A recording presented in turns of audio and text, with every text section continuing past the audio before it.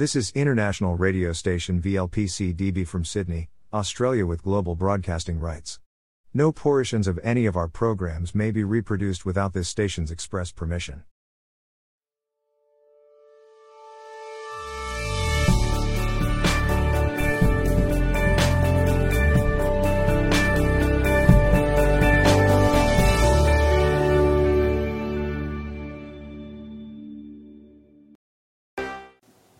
Henry Cisneros served as mayor in San Antonio, Texas, from 1981 to 1989. He was only the second Latino mayor elected to a major American city since 1842 with Juan Seguin. A Democrat, Cisneros served as the 10th Secretary of Housing and Urban Development in the Clinton administration from 1993 to 1997.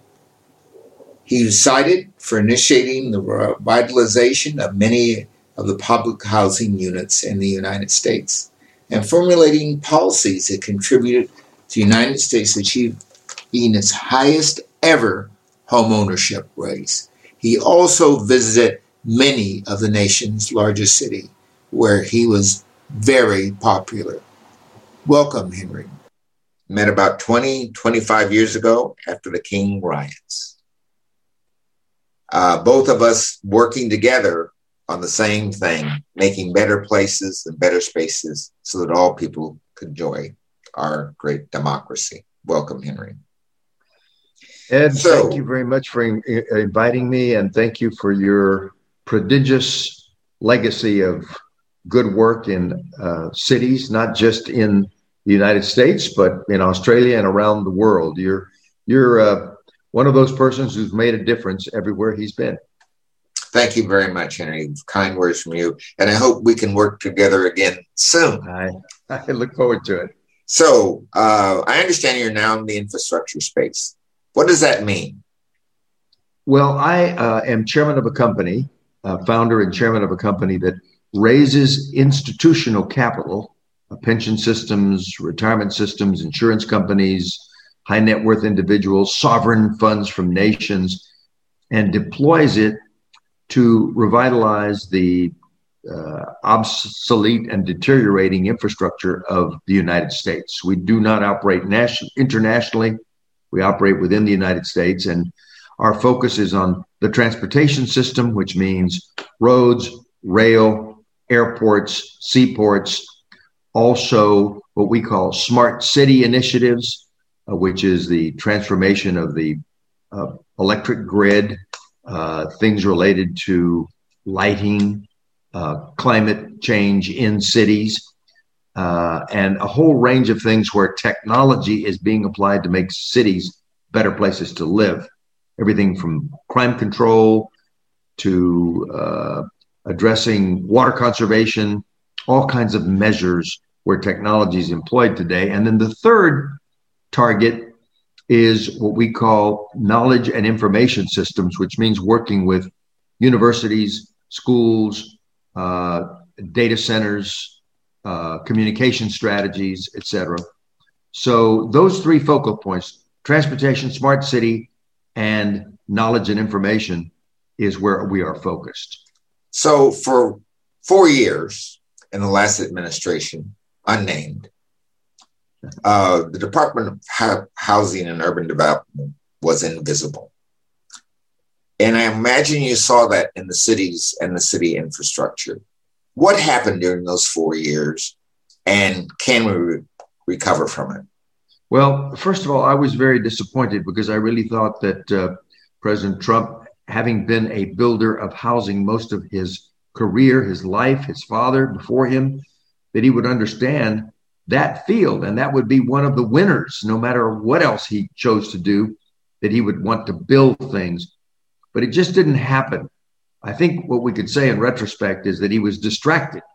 His style distracted him and the country, because he would have a press conference to talk about something like infrastructure, and it would end up being a press conference going after some perceived enemy or making some outlandish claim. And he was distracted, and the news media was distracted, and the country was distracted. And we spent 4 years in a manic distraction where people would rush home to see the evening news just to see what was the latest craziness, what was the latest weird thing that we were pursuing. It was a show. It was very much a show. And I actually thought that he might be reelected because people had gotten addicted to that form of entertainment. But luckily, they came to their senses and we had a change of administration. I think we lost a lot of ground. And it's sad because some of it cannot be made up when children lose critical years of education, or when the economy is particularly harsh on one group of people and they lose income or worse, investments. It's hard to make up.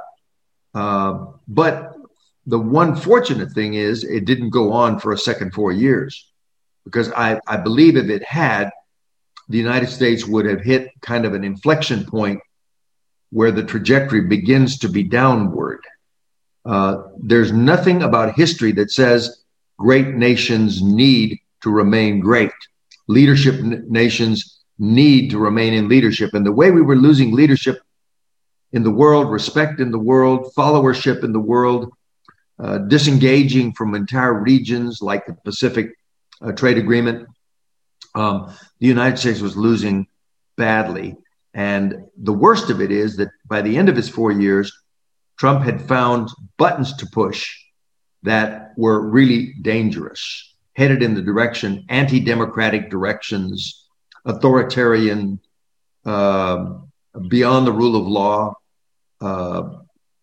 really damaging key institutions like the democratic processes, voting, court cases, etc., and perhaps most fundamentally, changing the essence of our system of public dialogue, which is adherence to the truth. Yes. And to the rational and to science. But also changing our destiny. Our destiny. And changing our direction. And I would say this. Are created equal.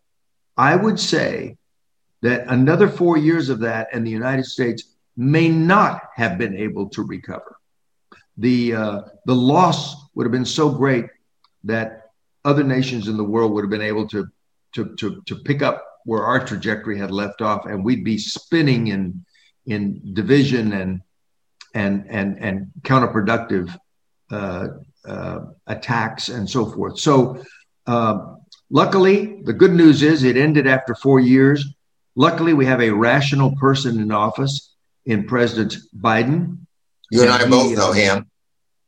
Yes, I have a great respect for him. And it's an interesting thing I've observed.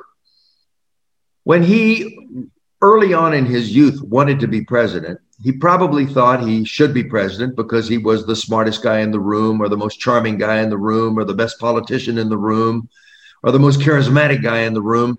Well, it turns out when he did get to be president, it wasn't for any of those reasons. That's right. It was basically because people said he's essentially a decent human being with the ability to make good judgments from his experience. And that's what we got. And that's what we need.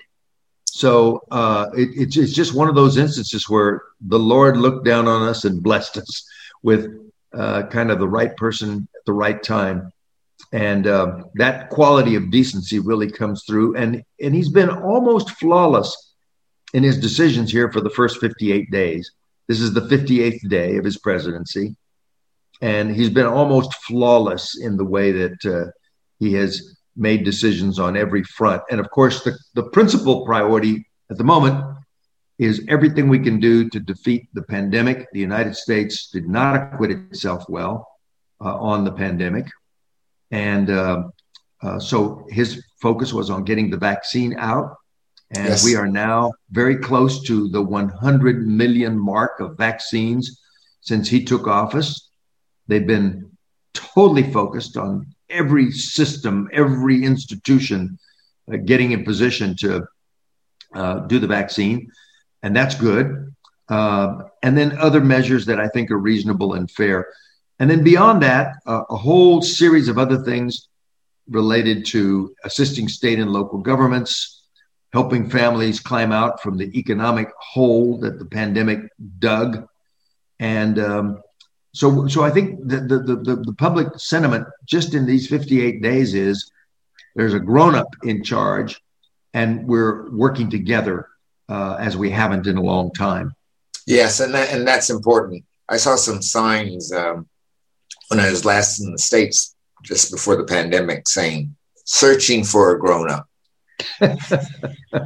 Well, we badly needed a grown-up for the last 4 years. So now we have a grown-up, and another grown-up's taking your old job, Ms. Fudge.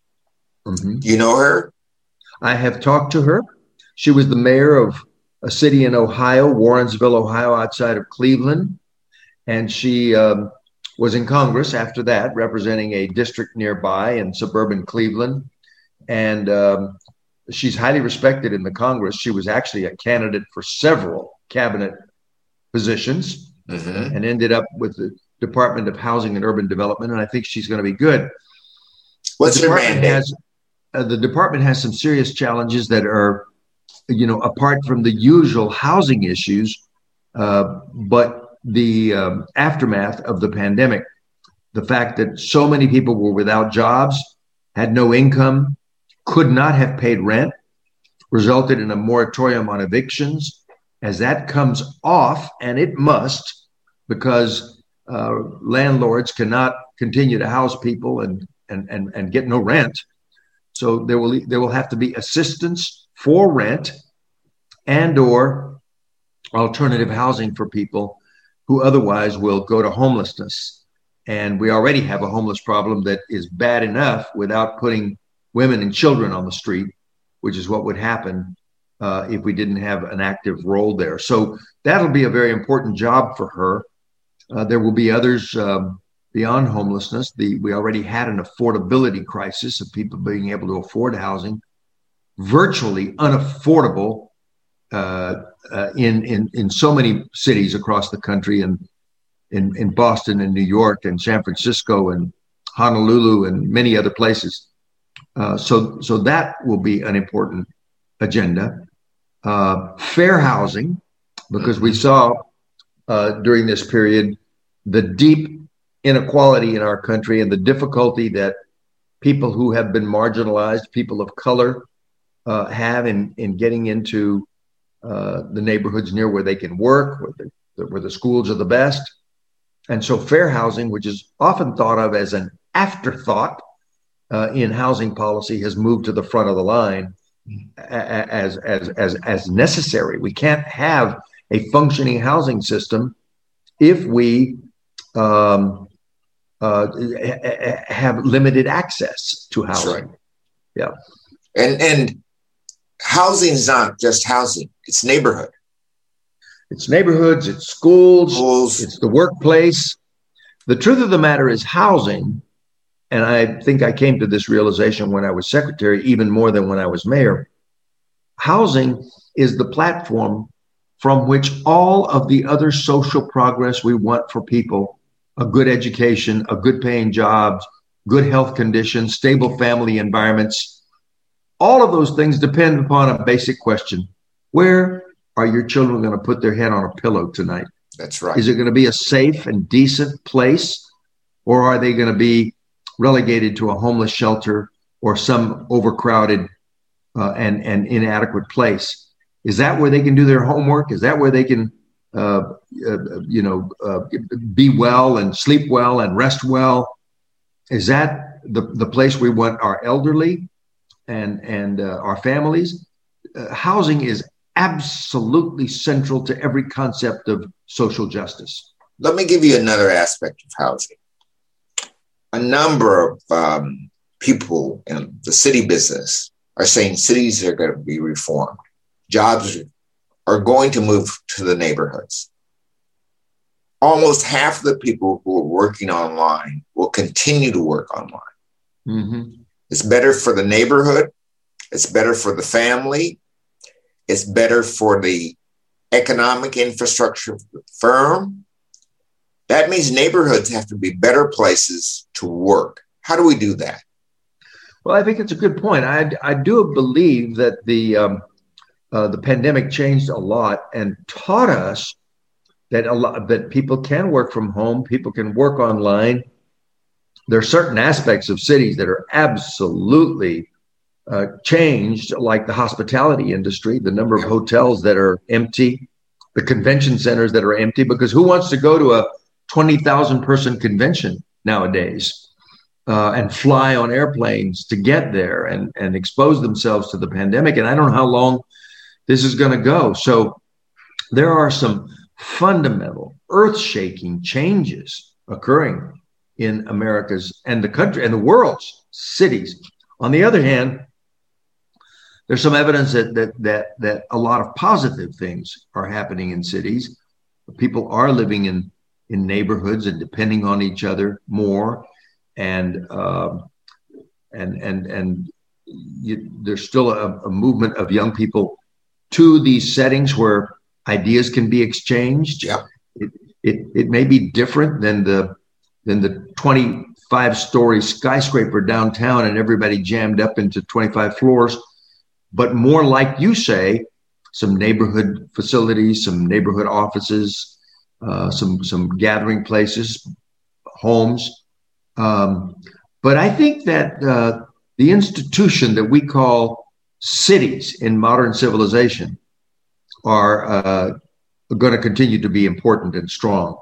As you know, for the first time in the history of humanity, of mankind, more people now live in cities than live in rural areas. That's right. That's the first time. And that's not going to turn back. And that's not going to turn back. And our population centers, our economic centers. I mean, there's many, many cities in the world where their economies are essentially metropolitan economies. That's where the ideas ferment. That's where the conversations occur that spur creativity. Those are not just words; those are real processes. That's the way human beings interact today in our modern economy of new media and biosciences and telecommunications and business services, et cetera. Those require human contact. How do we? So the agglomerative forces, the pulling together forces are real. How do we make? A lot of our neighborhoods, the little strips have fallen apart. As downtown Boston proved, I know with my own daughter's neighborhood, her strips started falling apart. Mm-hmm. Is there some room now for those strips to house some workspaces? Yeah. And for your infrastructure investments to be about investing in place over movement? Yes, I think that's true. I think that's a very good thought. I mean, that's a good way to say it. But I think we're going to see, for example, regional shopping centers transformed into a mixture of senior housing with recreational space, with interesting food that's not chain stores, but small indigenous creators of food. And because there is no need for the regional shopping center when Amazon is delivering every product imaginable to your house, right? But something like 1,000 shopping centers closed in the U.S. last year. There's no question. There's many a regional shopping center that is really on its last legs, and that's a fundamental change that we're witnessing. But there's other industries as well that we're seeing just the role of hospitality, of hotels and convention centers in cities has been very, very important to a lot of American cities. Certainly San Antonio. It's going to take a while. Well, San Antonio, New Orleans, Charleston, Miami, Las Vegas, San Francisco, New York, you name it. Yeah. They were competing for who could build the largest convention center. And we were in that competition here in Sydney. We rebuilt our convention center when you were last here because we couldn't compete. Yeah. So and we'll see how that sorts out. But I think urban designers, urban planners, urban advocates need to be very attentive to these trends, see how they sort out. What are some of your guesses? Well, as I said, I think cities are going to continue to be important in the world economy. Over the years, I've sort of gleaned insights from people like you who acknowledge that, world trade is not really between countries. We account for it as countries. Korea's trading with the United States, India's trading with Australia, but it's not countries. No, it's metros. It's metros. It's Delhi and Melbourne. It's Seoul and Los Angeles. And you see it in the contrails of the airplanes connecting them. You see it in the ships arriving in ports. You see it in the visitors. You see it in the communications. You see it in the soft power, new media, entertainment venues. And so I think the way the world economy has gravitated, the subject to which it's gravitated, urban places are going to be very important. They'll still be the most important dynamics of the world economy. Now, within that, it'll be new industries, completely new industries. It'll be medical centers that are important. It'll be higher education that's important. It'll be creative space that's important. We'll learn from this pandemic, and by the way, it won't be the last, because we've uncovered primitive parts of our topography that are generating viruses that are now finding their way to humankind. And so it won't be the last. No, it won't. But hopefully we have learned something from this about immediate governmental responses in social distancing, in vaccines, et cetera. And we'll beat the next one just like this. But unfortunately, on this one, the politics became so divisive that things like wearing masks became a political issue in the United States. And you were defining yourself if you were wearing a mask as somehow, against Trump or something. And I think a lot we paid for that. So we're going to get beyond that. It's some things you said, I've said in some of my books, that the new city is going to be a different kind of city. My latest book says technology will create techno hubs in these metro areas that relate to one another. People live locally first, not globally first. How would a new infrastructure bill that Biden's championing, Republicans first championed it, or was it Clinton? I forget which. Well, there are many presidents have championed infrastructure. But we've never gotten one through.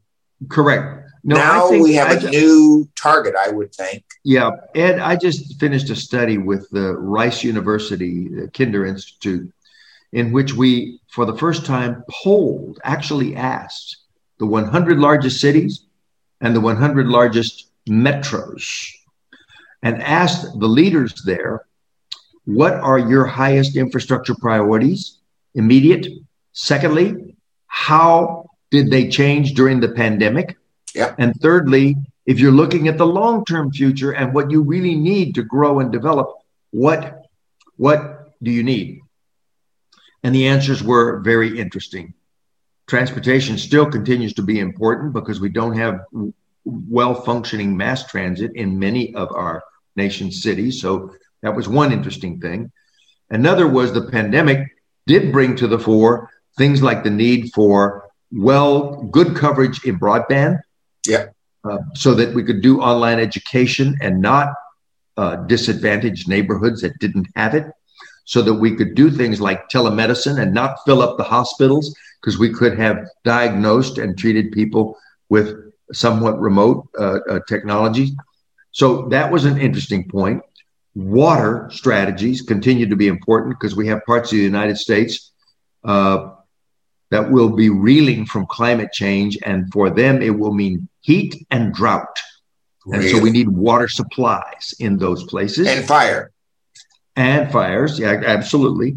And then in other parts of the country, the problem is too much water, because rising sea levels will inundate certain cities, and others will be blasted by more violent storms, hurricanes, and inland storms. So infrastructure will have to deal with all of those questions, but we also need an infrastructure that is increased. I mean, traditionally, infrastructure has been thought of as transportation, energy, communications, hard stuff. The hard bridges, ports, airports, etc. But increasingly, there is a category of infrastructure called social infrastructure that speaks to housing, speaks to medical facilities, speaks to public spaces, everything from parks to public buildings and recreational facilities and others. So I think that the post-pandemic infrastructure will have a different tenor to it, a different tone to it than what we might have seen before. All right. Now, those big hotels that many cities are still rebuilding are not filling up. Here in Sydney, the visitors are from Asia, or were. We don't anticipate more than half of those coming back. We're not the low-cost trip. What do we do with these big hotels? Well, already we're seeing some of them converted to, for example, housing.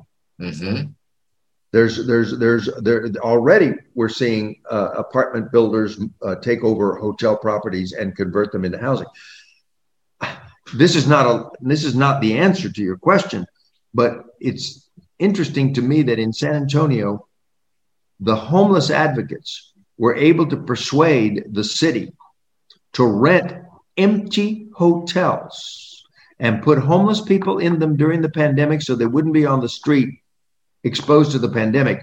And the result in those hotels was zero incidence of the coronavirus. Wow. Zero, none, zero.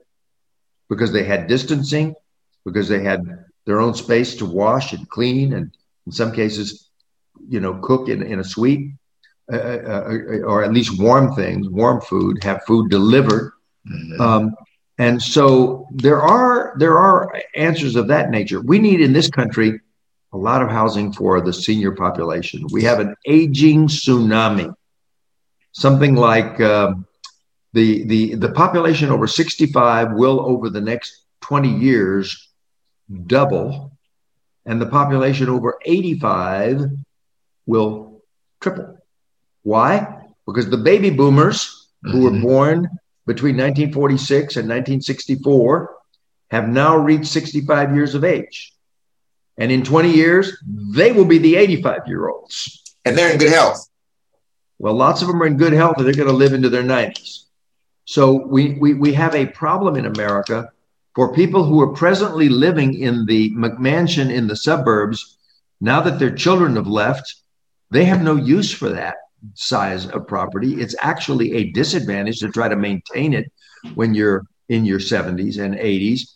So we need a different kind of housing. Some of the facilities we're talking about can be transformed.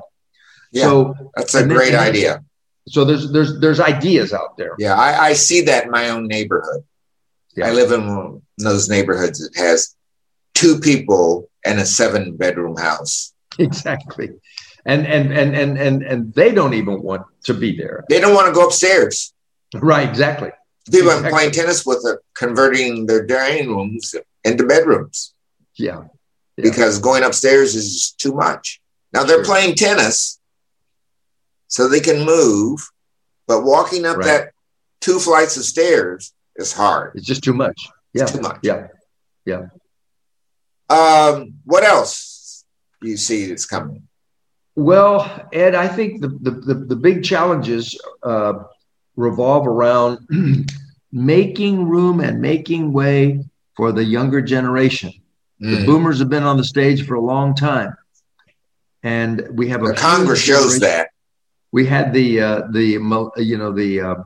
Gen Xers after us, and then the millennials coming along, and I think as a society, we have underestimated the changes that we'll have to make in workplace and other things to make way for the next generation. And the incident, which I'm sure was followed in Australia with Meghan Markle and the Crown last week, is an example of a traditional institution not comprehending, not even understanding the kind of change that the younger generation wants and frankly will demand. So I think one of the big societal challenges is that. And then it is also, of course, the movement of people of color into the mainstream of major societies. And we've seen in the United States just how uncomfortable that transition is. Latinos, I happen to be of Hispanic heritage, Mexican heritage in the United States, and we're the fastest growing population in America by far. By far. About half of the growth of population in the United States will be Hispanic. That's just the Hispanic population.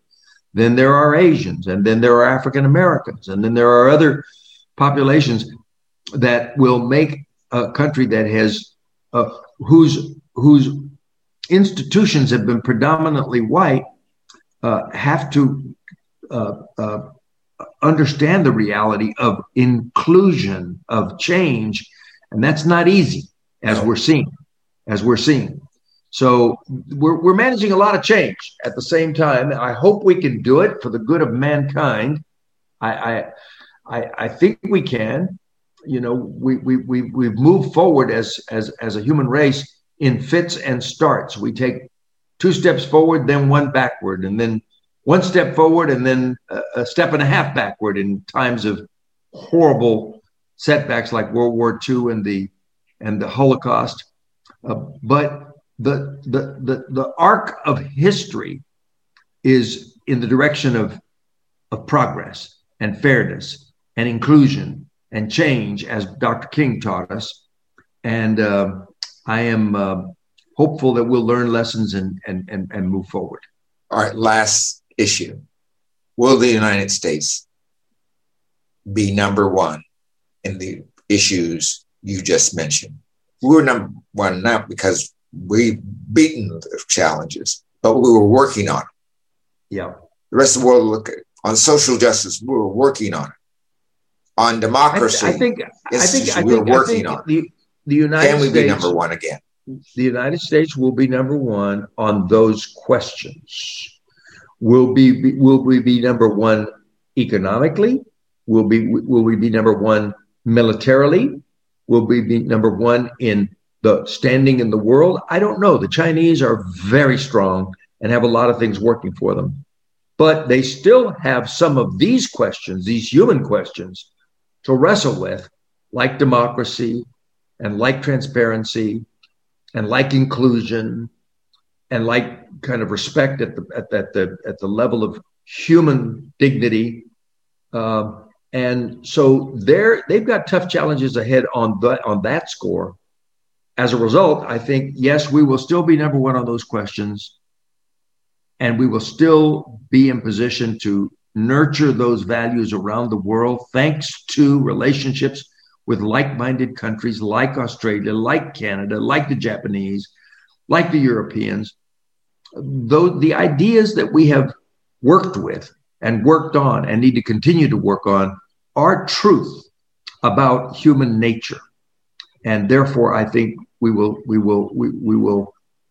I believe our best days are still ahead, because in previous eras, when we thought we were operating at full tilt, we still had a percentage of our population that was left in the dark, that was marginalized, whose potential was not tapped. And I think when we do when we do break that code, then we're dealing with a mathematics of 2 + 2 = 5. And on that note, you and I will still be working on it. Thank you, Henry. We'll still be working on it, and you'll still be ahead of the rest of us. At least I hope I'm in the game. Glazebrook. Take care. Hey, pal. Was a Great to former talk to you. associate professor at the University of Technology, Sydney, where he was a leader in transportation and transportation studies as well as urban development. Gary has had a long history in both the private and public sector in planning, urban design, urban development, and transport. He is now retired but remains active in consulting and promoting his ideas on what makes cities great. Gary Glazebrook, we've known one another for about a decade, right? You're a professor at the University of Technology in Sydney and transportation expert. What are you doing now? I'm basically retired these days, Ed. I still do a bit of lecturing here and there, and I've started up an attempt to get high-speed rail back on the agenda in Australia, and linking it, this might come up later on, linking it to the issue of a decentralisation strategy, because I think there's a real possibility of changing the way we've organised ourselves in this particular country here, where, as you know, we're highly urbanised in a few capital cities. So I'm working on that. But basically, I'm retired, which is a good place to be. Boy, that's great. And I hope to join you at some point in that. But right now, Gary, you have been a person of significant insights about cities and how they're organized and what's happening and what might happen to them. How has COVID hit cities? What are some of the major changes? Well, there are a couple of things. So I think changes within cities in terms of lifestyles, travel behaviour, demand for office space, the sort of housing that people want to live in, all that kind of thing. And then I think there are changes between cities or between cities and regions in terms of people's residential choices. But also, you think those choices are permanent or temporary? They just want to get away from the lockdowns. Yeah, I think some of it will be permanent. I was looking at the ABS Bureau Stats figures the other day, and I think in the last year to March, there were 46,000 people that moved out of Sydney or moved out of Melbourne to the regions in New South Wales and Victoria. So that's a huge number. That's kind of a reverse migration flow we've had for decades. We've had people moving. What was the number again? 46,000 people. 46,000. That's a big number. Yeah. It's a big number. That's a whole city. That's out of Sydney and out of Melbourne, which are our two biggest cities, as you know. And that's the reversal of decades of the reverse migration where people have been coming to Sydney and Melbourne. Sydney and Melbourne in particular have been dominating the whole population growth scenario in Australia. And that's part of this global cities phenomenon we've seen over the last 20 or 30 years.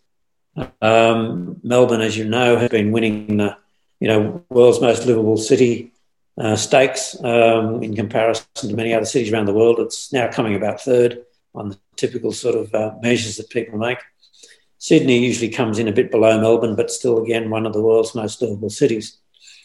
So we're sort of lucky in Australia. We have these great cities to live in, or they're considered to be great cities, but there's an enormous problem of housing affordability. We have some of the least affordable housing in the world, actually, in Australia. Much less affordable than, say, in the US or in Europe even. So as far as COVID's concerned, I think it's just thrown everything up in the air. And, of course, different countries have had different experiences. In Australia, we've had very low death rate, very low number of people with the virus, but equally we've got the world's laggard in terms of vaccination at the moment, and we've got in the middle of lockdowns in Sydney, and there's a new one just started in Melbourne. There's one in Brisbane going on as well.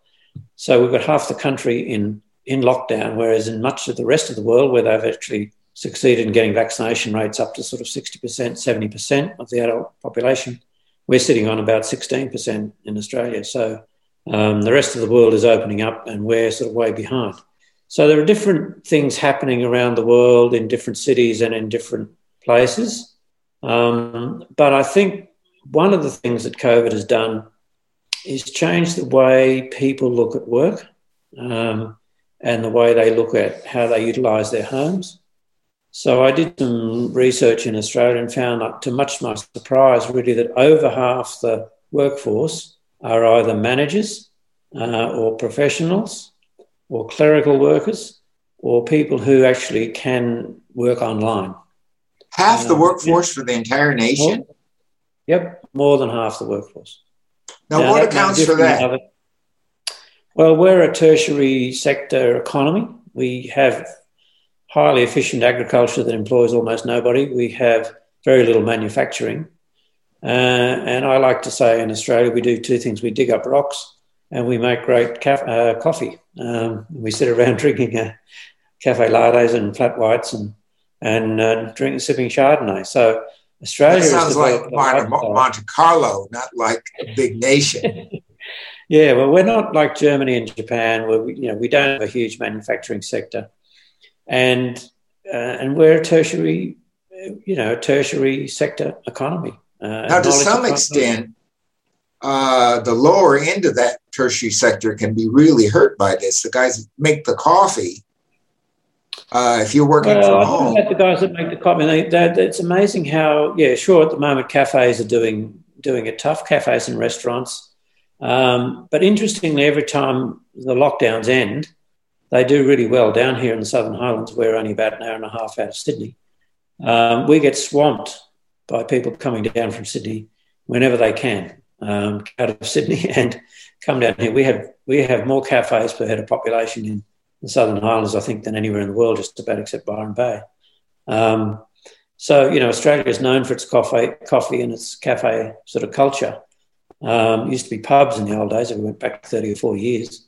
Nowadays, everyone just goes to the cafe. So, when COVID is not restricting people's socialising, in actual fact, people are having a pretty good time out of the lifestyle can be pretty good. And in fact, everybody in Australia pretty much has had to stop travelling overseas, and because we're such huge international travellers and people spend so much money on flying around the world and going on cruises and things, all of that has stopped for the last 18 months. And as a result of that, there's all this money to spend. People have been saving money and spending it on housing. So there are a whole range of changes that have happened to the economy, to lifestyles, even to things like settlement patterns. How much of this is going to be permanent is really the big question. Tell me, this pattern, clearly other things may push this. For example, the 40-hour week is dying, and the 4-day week is probably going to come out the other side of this. I would be very surprised if anyone's going to go to work 5 days a week in the future. Well, that's right, but that doesn't mean that they won't be working. No, they'll just be working from a different location. They'll be working from a different location. That's right. As far as people who are in the sort of occupations, as I mentioned, over half the labour force in Australia can do stuff online, if you like. So for those people, a lot of companies are now saying, look, we really do want you to come back to work, but probably only 3 days a week, maybe 4 days a week. Some will be more flexible. Companies like Atlassian and so on, it's one of our high-tech companies here in Australia, have got a policy of saying, well, look, we don't care where you work from. You can be overseas. It's an international company. You can be working from your home. You can come into the office. You can work from a cafe, do whatever you want. But if you do come into the office, you'll be operating on the same platforms and the same communications infrastructure as if you're working from home. So they're not forcing people to come into the office, despite the fact they're just actually in the process of going to build one of the world's newest high-tech office blocks right in the heart of Sydney. So I think a lot of people have decided that they really don't want to go to work 5 days a week. They don't want to do the 5-day-a-week commute. And as long as the companies and the employers agree to that, I think that will produce some big changes in travel patterns in particular. Yeah. I work in a law firm for what is called a full week, but I only go there 2 days a week. Exactly. And the firm is about to relocate. We have about 25 people and are locating space for about 12. There'll be no conference room anymore. We'll share a conference room on the same floor with somebody else. The big library with all the books in it, like you see behind me, is something really of the past because we have a staff person who sends us electronic library stuff almost daily. I have never, since leaving law school, looked in a law book. Well, that's right. What for? I couldn't get the most recent case from a law book, so why look at one? Exactly. They make nice shelving, though. The real question is here, up until maybe 5 years ago, we had Richard Florida and we had the kind of theory that face-to-face communication, if you go back 25, 30 years ago, we had people like Bill Mitchell with his City of Bits writing that the technology for video conferencing and so forth would make cities redundant. So there were quite a lot of people writing back in the 1990s or thereabouts when the internet was really, getting into action, that, look, cities were a thing of the past. People would go and live in rural, he was thinking in terms of the United States. Attractive rural areas could be in Colorado, could be in California. And that did happen. And it happened to a significant extent, although what actually happened was that cities like Denver and Salt Lake City and Phoenix and so forth became very, very fast-growing cities. So, yes, some people did, in fact, live in the mountains, in a ski village sort of deal. But in actual fact, America was urbanising or re-urbanising again. And in fact, that's what's happened around the world. London didn't die. Paris didn't die. Tokyo didn't die. Sydney and Melbourne have boomed. So we've had 30 years now of global cities doing extremely well, despite all this technology, which we've actually had video conferencing for 30 or 40 years now. So it's less sticky now. That core isn't as sticky as it used to be, huh? Well, that's right. So I think that we're now going to enter a new phase. I think it's taken that long for people to accept. It really was COVID forcing people to do video conferencing. We've had it all. We've had it there. But people used to jump on planes and fly from Sydney to Melbourne or Melbourne to Sydney for a meeting, fly 1,000 kilometres, go to a meeting and fly 1,000 kilometres home again. That was the sort of way in which business was done in Australia, and it's the way it's been done in America and Europe. We had all these cheap flights and all the rest of it. But it was believed that you had to have face-to-face contact to really make things creative, to get the creative city effect. Now, it now is a very interesting question about whether that is actually still true or whether people actually have now gotten used to this concept of Zooming and all the rest of it. And maybe, yes, we will have to have face-to-face contact, but maybe much less frequently. Maybe we don't meet up. If you're just making transactions, you don't need it frequently.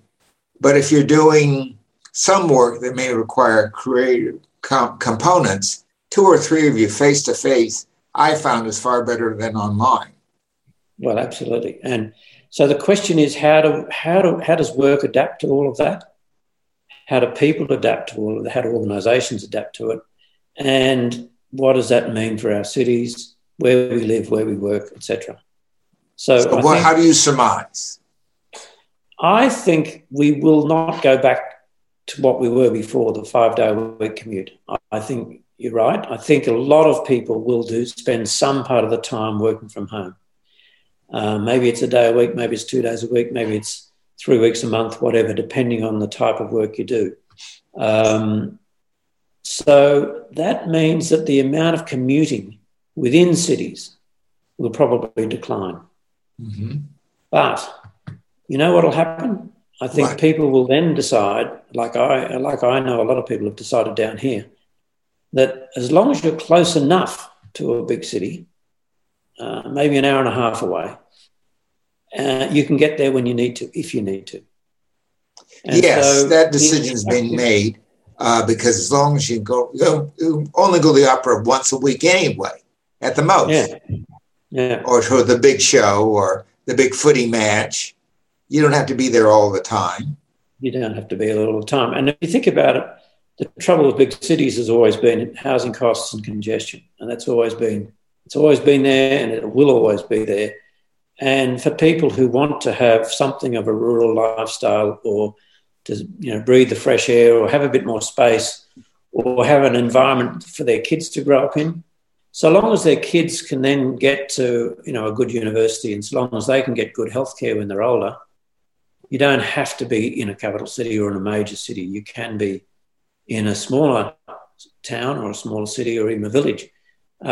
This is the advantage that a lot of countries in Europe have long had, because their settlement pattern is not just dominated by a couple of big cities. There are lots and lots and lots of medium-sized cities all over the place in countries like Germany and so forth.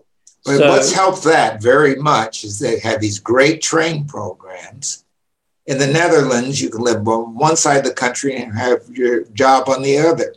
Most of universities in Paris have their faculty in Nice and all over the place. They don't live in Paris. Exactly. So I think it'll depend on the person and the sort of job they do. And some people are just urban. But I think it depends on the transport. I mean, you can be 20 minutes away if you're in Tokyo and 100 kilometers, Yeah. That makes a huge difference. Well, that's it. So high-speed rail, of course, is a game changer, I think, for some countries like Australia and the US, which haven't really had it. But Japan has had it for a long while. Europe has had it for a long while. China's now got it. We're way behind on that score. So our settlement patterns in America and Australia, we're big continental-sized countries. We've been based our transport for the last 60, 70 years on flying and driving. We haven't had that intermediate high-speed ground transport mode that they've now had for 30 years or so in Europe and Japan and Korea and so on. So I think there might be some big changes coming in settlement patterns in countries like the US and Australia and Canada. Will it be driven by the worker or by the firm? Well, I think it'll be a combination. It'll need three things. It'll need the individuals, the companies or the employers, and governments. Governments will need to provide the infrastructure. I think the property development industry will love it. They will in fact find ways to make money out of whether it's new office blocks or new housing or some sort of changes in the way people have their house. Like everybody will want to have somewhere where you can work from home. Well, not everybody, but a lot of people will want the sort of house that you've got enough space to get away from your bedroom. And I spent 15 years working from home in Sydney in the inner suburbs, and actually had the world's shortest commute. I think it was about 1 metre from my bed to my desk. And that's not ideal. You don't really want to work out of your bedroom, you know what I mean? You really want to have at least another spare room somewhere in the house, a comfortable room that you can work from. But haven't we been going in that direction for some time? Because there were those big game rooms at one point, and then we went to the big television room, the big television screen, and people, I think, have taken those screens down and just put in offices. Well, I think, Australia's got now the biggest houses in the world. I think they're bigger even in the US.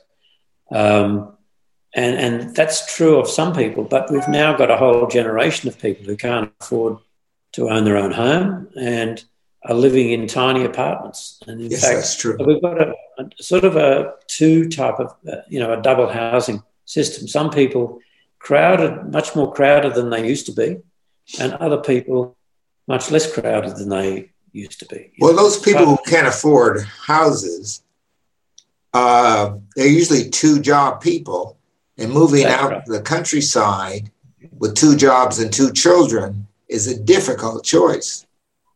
Oh, that's right. And so depending on your stage in the life cycle, your income, and I think your own preferences. I mean, I think there are some people who think that being in the country is an absolute death. You know, nothing ever happens there. It's not an exciting place to be. But for other people, they really don't really want to be in the city, to be honest.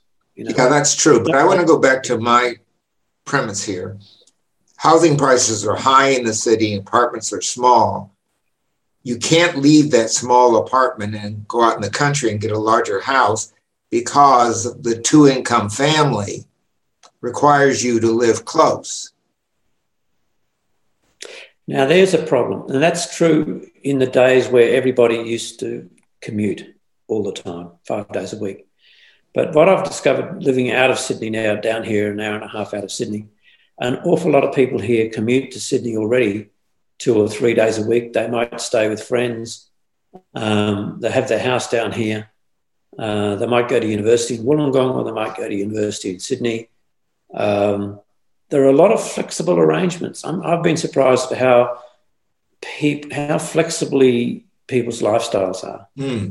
So a person, my wife could go to work on Mondays and Tuesdays, and I go to work on Wednesdays and Thursdays, and the children don't even notice.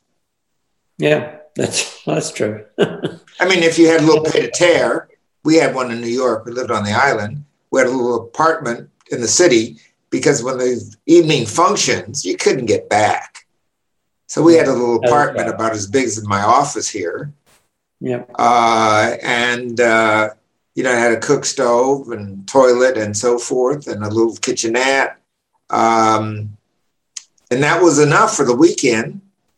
Yeah. And sometimes I stayed there 2 or 3 days because there's a big function going on in the city. When the UN opens, you can't get back in the city.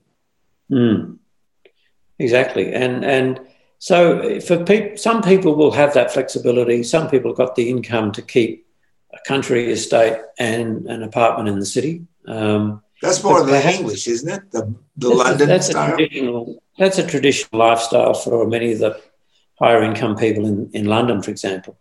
And they go back on the weekends for their country estate, and then they come into the city and stay in a little apartment. So, look, this has been going on for a long time, but I think what COVID has done is make people realise that actually it is possible to do a lot of work online. A surprising amount of work can be done online. But having said that, I know a lot of people who are really over Zoom, to be honest.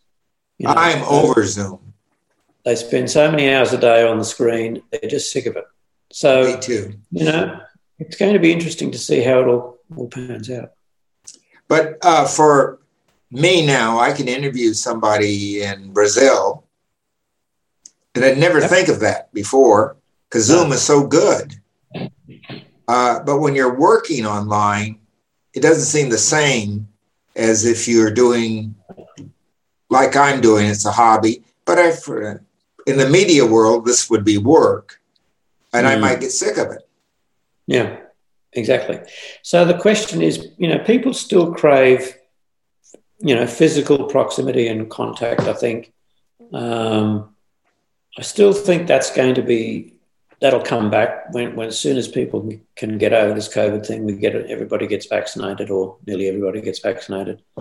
So I think the city will come back. I think, but companies will have to make it much more attractive to come into the office. Mm-hmm. We had got to the stage in Sydney, not quite like Tokyo, where, people are occupying 2 square metres of space in the office, jammed in. But, a lot of these law firms, the partners might have a very big office on the top floor, but the solicitors downstairs are crammed in like rats in a cage, to be honest. We had got to the point where office space was so expensive that these companies were in fact jamming people in, and pretty awful working conditions in actual fact, a little bit sort of Dickensian really. I think companies will find that a lot of younger people are not going to tolerate that anymore, that there'll have to be a lot of attractive features about going to the office. There'll have to be gymnasiums, there'll have to be coffee shops, there'll have to be entertainment or, some other things to get you to go to the office. Otherwise people say, no, thanks, I'll work from home. And if employers say, well, if you want to work in this company, you'll have to come into the office 5 days a week, I think a lot of people, the people with skills, will just say, well, goodbye, This is international radio station VLPC DB from Sydney, Australia with global broadcasting rights. No portions of any of our programs may be reproduced without this station's express permission.